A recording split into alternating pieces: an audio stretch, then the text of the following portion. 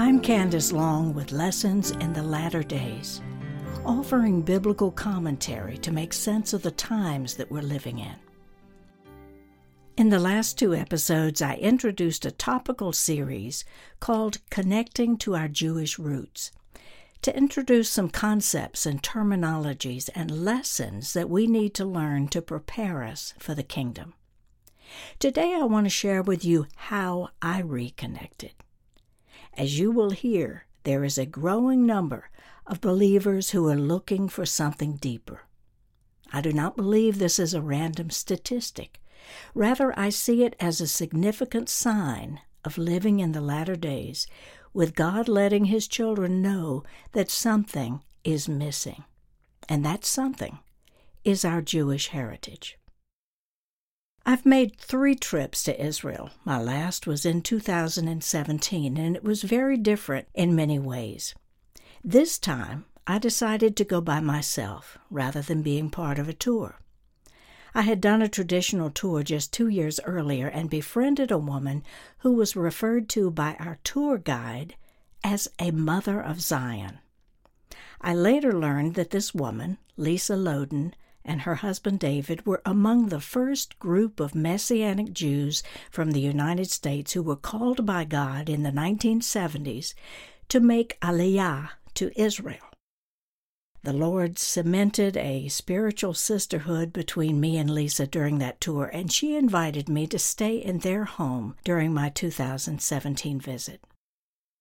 This was such a God-ordained trip because while I was with them, I learned about the entire Messianic movement up close from those chosen to pave the way and witness its growth firsthand. I want to give you a brief outline of the Messianic movement's growth beginning in 1950, right after Israel became a nation. This was chronicled in a book that Lisa co-authored called Through My Enemy's Eyes. This book was a pioneering assignment that God gave her to bring about reconciliation between Israelis and Palestinians, using 2 of Yeshua's followers, Lisa Loden, a Messianic Jew, and her co-author, Salim Munayer, a Palestinian Christian. I want to show you that just as the movement is growing here in the United States among believers who feel called to connect with our Jewish roots, there has been an equally vibrant growth in the number of Jews who have come to faith in Yeshua. Both movements are God-inspired, showing His heart for reconciliation between His Jewish and Gentile children. I also want to show you in this episode that no matter how much the enemy has tried to separate believers in Jesus from our Jewish roots, God is at work, especially at the appointed times such as now, right before the Messianic kingdom. Now, we've talked before in this series that the early church was a community of Jews who followed Jesus. But tensions began to grow between them and the surrounding Jewish community at large. Now, our Lord was crucified in 30 or 30 A.D., according to records, and just 100 years later, there was an event called the Bar Kokhba Revolt, which was a Jewish rebellion against Roman domination. It was led by a leader named Simeon Bar Kokhba, who many believed was the Messiah. Now, the Jewish believers who believed Jesus was the Messiah could not accept Bar Kokhba, and this created a split between them and other Jews who followed this false Messiah. What came next was that the Roman Emperor Constantine ordered the church to become exclusively non-Jewish. So the Jewish believers went underground and struggling how to maintain their identity and live as Jews within a new movement that was becoming more Gentile and less Jewish. The definitive split came to a head in 325 A.D. at the Council of Nicaea, when the early church adopted the Roman calendar. This one act separated the date of the resurrection, which Romans called Easter, from the date of the Jewish Passover, which is the 14th day of the Hebrew month of Nisan. Now, according to Loden, this event of changing God's times and seasons stripped the church from its Jewish influence and set a course for the future that would effectively sever any Jew who believed in Jesus from his Jewish roots. Now, their only choice as Jews was to identify with this new culture of Christianity that intentionally cut itself off from what was biblically called the Commonwealth of Israel. In the 19th century, after almost 2,000 years, significant numbers of Jews began to come to faith in Jesus and still identify clearly as Jews. Now, because the term Christian had come to mean such antagonism to Jewish ways, the Jesus-believing Jews began to call themselves Messianic rather than use the term Christian. But I want you to listen how God grew this movement. By 1967, which was the year of Israel's Six-Day War capturing the city of Jerusalem, the Messianic Jewish community saw this as a significant sign of the times that would lead to the second coming of Messiah and the establishment of the Messianic kingdom on the earth. At this time, then, in 1967, there were an estimated 150 Messianic Jews in Israel. In the mid-70s, when Lisa and her husband made Aliyah, that number had doubled to 300, with the majority coming from North America. The Lodens helped to establish a small Messianic congregation where they lived in Israel. Now, by the end of the 1980s, there were approximately 45 Messianic congregations and small groups meeting in Hebrew, with numbers estimated between 2,500 and 3,000. The 1990s saw a massive immigration from the former Soviet Union. At the end of the 90s, Russian background believers amounted to 42% of the number of local believers, consisting of approximately 5,000 Messianic Jews, about 80 congregations, the majority Hebrew-speaking fellowships. But alongside this group was a large number of Russian-speaking congregations, one of which had more than 450 people. At the beginning of the 21st century, after a little more than a decade, the number of Israelis believing in Yeshua and attending Messianic congregations was estimated between 10 and 15,000, but as high as 23,000 were seen. Now, a lot of that growth was due to the influence of the charismatic movement. By 2013, Loden's best estimates from her book show approximately 150 congregations that met in Hebrew. There were several Spanish-speaking groups, one Romanian-speaking group, between 30 and 50 groups that meet in Russian, and 8 Ethiopian groups. So as this explosion was going on in Israel with Messianic Jews, a similar movement was going on in the United States, and that's where I found myself. A shift began to take place in the United States with those who were looking for something deeper within mainstream Christianity. I believe in fulfillment to the prophecy in Malachi 4, where before the day of the Lord comes, a move of God would be dispatched to bring about reconciliation of Gentiles with our Jewish forefathers. There is a visual picture that I see every day outside my back deck looking into the woods. There's a particular tree which has a branch that is broken way at the top. That branch, rather than being severed from the tree completely and falling to the ground, just hangs upside down like it's hanging by a thread. There's still some life in the branch, but as the season changes, the leaves on that branch begin to turn brown. Like now, in the middle of summer, I see a tree with green leaves, except for right in the middle where the leaves on this one branch show signs of death and decay. This is a tough need for what is happening with the church. we are showing visible signs of having been severed from the root and trunk of the tree, which is Judaism. Now, some believers feel that separation sooner than others, and that's where I found myself. 3 major things happened in my life which reconnected me with my Jewish roots. Now, before I tell you about them, let me say that for me, this process has taken many years. From 2005 to the present, over 16 years. Now, I share these things because I'm not alone in the longing for this reconciliation, but you may be at a different stage. A lot of this may be new to you, and I want to encourage you wherever you are in your journey. My first step was a commitment to seek the Lord in a deeper way. When I wasn't working, I was spending time with the Lord and with small congregations who were known for their praise and worship. I had strong women of faith who mentored me in a deeper walk with the Lord.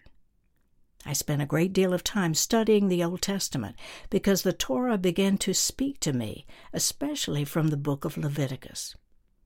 And it was during this season where a dream showed me looking for a rabbi to fix what was broken. Now, soon after that, the Lord connected me with Rabbi Michael Washer, who now leads the Lev Zion Messianic Congregation in El Paso, Texas, of which I am a member. When I met him, the rabbi had also gone through a traumatic experience of his own. He is descended from the line of Aaron, of the priestly Levitical family. And when you hear his story, the Lord put him through a horrific refining fire, as he did me. Now, while working his way through his, Rabbi Michael wrote his signature book called When All the Pictures Are Restored. Rabbi is a gifted artist, and this 1,000-page book is filled with images and pictures of all that God began teaching him when he was so broken. He was teaching him a totally different way to view the Tanakh, which is the Hebrew Bible. The Lord taught him that the Bible is a series of pictures, or tavniot, which instruct us about God and the Messiah and the kingdom. The second major step was committing over a year to study about Judaism. God used Rabbi Washer's book, which I refer to as Pictures, to teach me about the yearly lifestyle of the Hebrew calendar. I read that book every year because it gives context to every feast, festival, and other appointed times that God desires to meet with his children. And I began to see huge changes take place in my life after taking this step. Prophetic dreams began to increase, and through them my studies in the Torah, and with new insights from the book Pictures, the Lord began to download such revelation that I could not stop writing. The result of these spiritual downloads was writing my signature book, The Levitical Calling. This is a very Jewish book, where God unlocked the understanding of the tavnit of his separation of the Levites. What I saw was that God is doing the same thing now as he did so long ago when he led the Jews out of Egypt. He brought all his children out into the wilderness, and while they were there, he organized them into how they would live and travel with him in their midst, all through the wilderness before arriving at the Promised Land, which has always been a picture of the kingdom. Now, as to the Levites, he separated this smaller group to undergo a time of testing and refinement that he does not require of other believers. Now, the purpose of that testing was that the Levites were to live right next to his presence. Now, the Lord is the same yesterday, today, and forever, and must have a Levitical people trained and prepared when Messiah returns. When all this revelation was unfolding, I knew that I was being called as a Levite. It is not a glamorous calling. It doesn't mean a Levite is some super Christian. In the same way that not every Jew was a Levite, not every Christian has a Levitical calling. In its essence, this calling is to live in proximity to the presence of the Lord, and this calling changed everything for me. I had to accept the call, first of all, but it is a lifestyle of quiet, contemplation, prayer, research, and study, monitoring who comes in and out of the house, being sensitive to stay away from anything defiling, and learning to attend to God's needs, such as writing and producing a podcast that only a few may ever hear.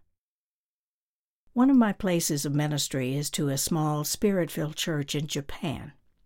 They asked me to come and teach them about the Levitical calling, and I remember the translator said to me, "I need to listen to this teaching, because whenever I hear it, I know you have heard it by being alone with God." I can't tell you how blessed I have been when I hear from people from time to time from all over the world. One woman in Africa wrote, "One day in prayer I heard the word Levitical in my spirit. I had no idea what it meant, so I Googled it and found your book, The Levitical Calling. It has literally changed my life." This movement is God's doing. The Lord told me a long time ago, the Levitical calling is not for everyone. I will bring the ones to your book that I'm calling in this way. Another big change is that research and writing has become a greater priority. I believe He has called me as a chronicler to record what life is like in the end of days. The third major step in reconnecting happened when I began honoring the Sabbath. This was probably the biggest game changer for my personal spiritual growth during the mid-2000s. I didn't know about Messianic congregations at the time, so I kind of did this my own way, which God graciously honored. The more that I read pictures, the book, and studied the scriptures for myself, I was convicted of the importance of the Sabbath to the Father. There are 4 words that show up over and over beginning in Exodus 20 regarding the Sabbath. Moses wrote, "Remember the Sabbath, to keep it holy." The first word is remember, zakar. It means to mark so as to recognize, to make it be remembered. This was not a request of the Father. This is a spiritual law. It's number 3 in the 10 Commandments. Their entire culture was to revolve around setting apart and sanctifying this day. It's what sets them apart as Jews. God did not say, remember the Sabbath only until Messiah comes, and then you don't have to keep it anymore. Now the second word is Sabbath, the 7th day of the week. The Hebrew word Shabbat means rest. It is the first of the appointed times to meet with God. The Sabbath is a tavnit of the kingdom, God's day of rest that lasts 1,000 years. So honoring the Sabbath is a picture acted out by Jews all over the world, week after week, preparing us for the kingdom.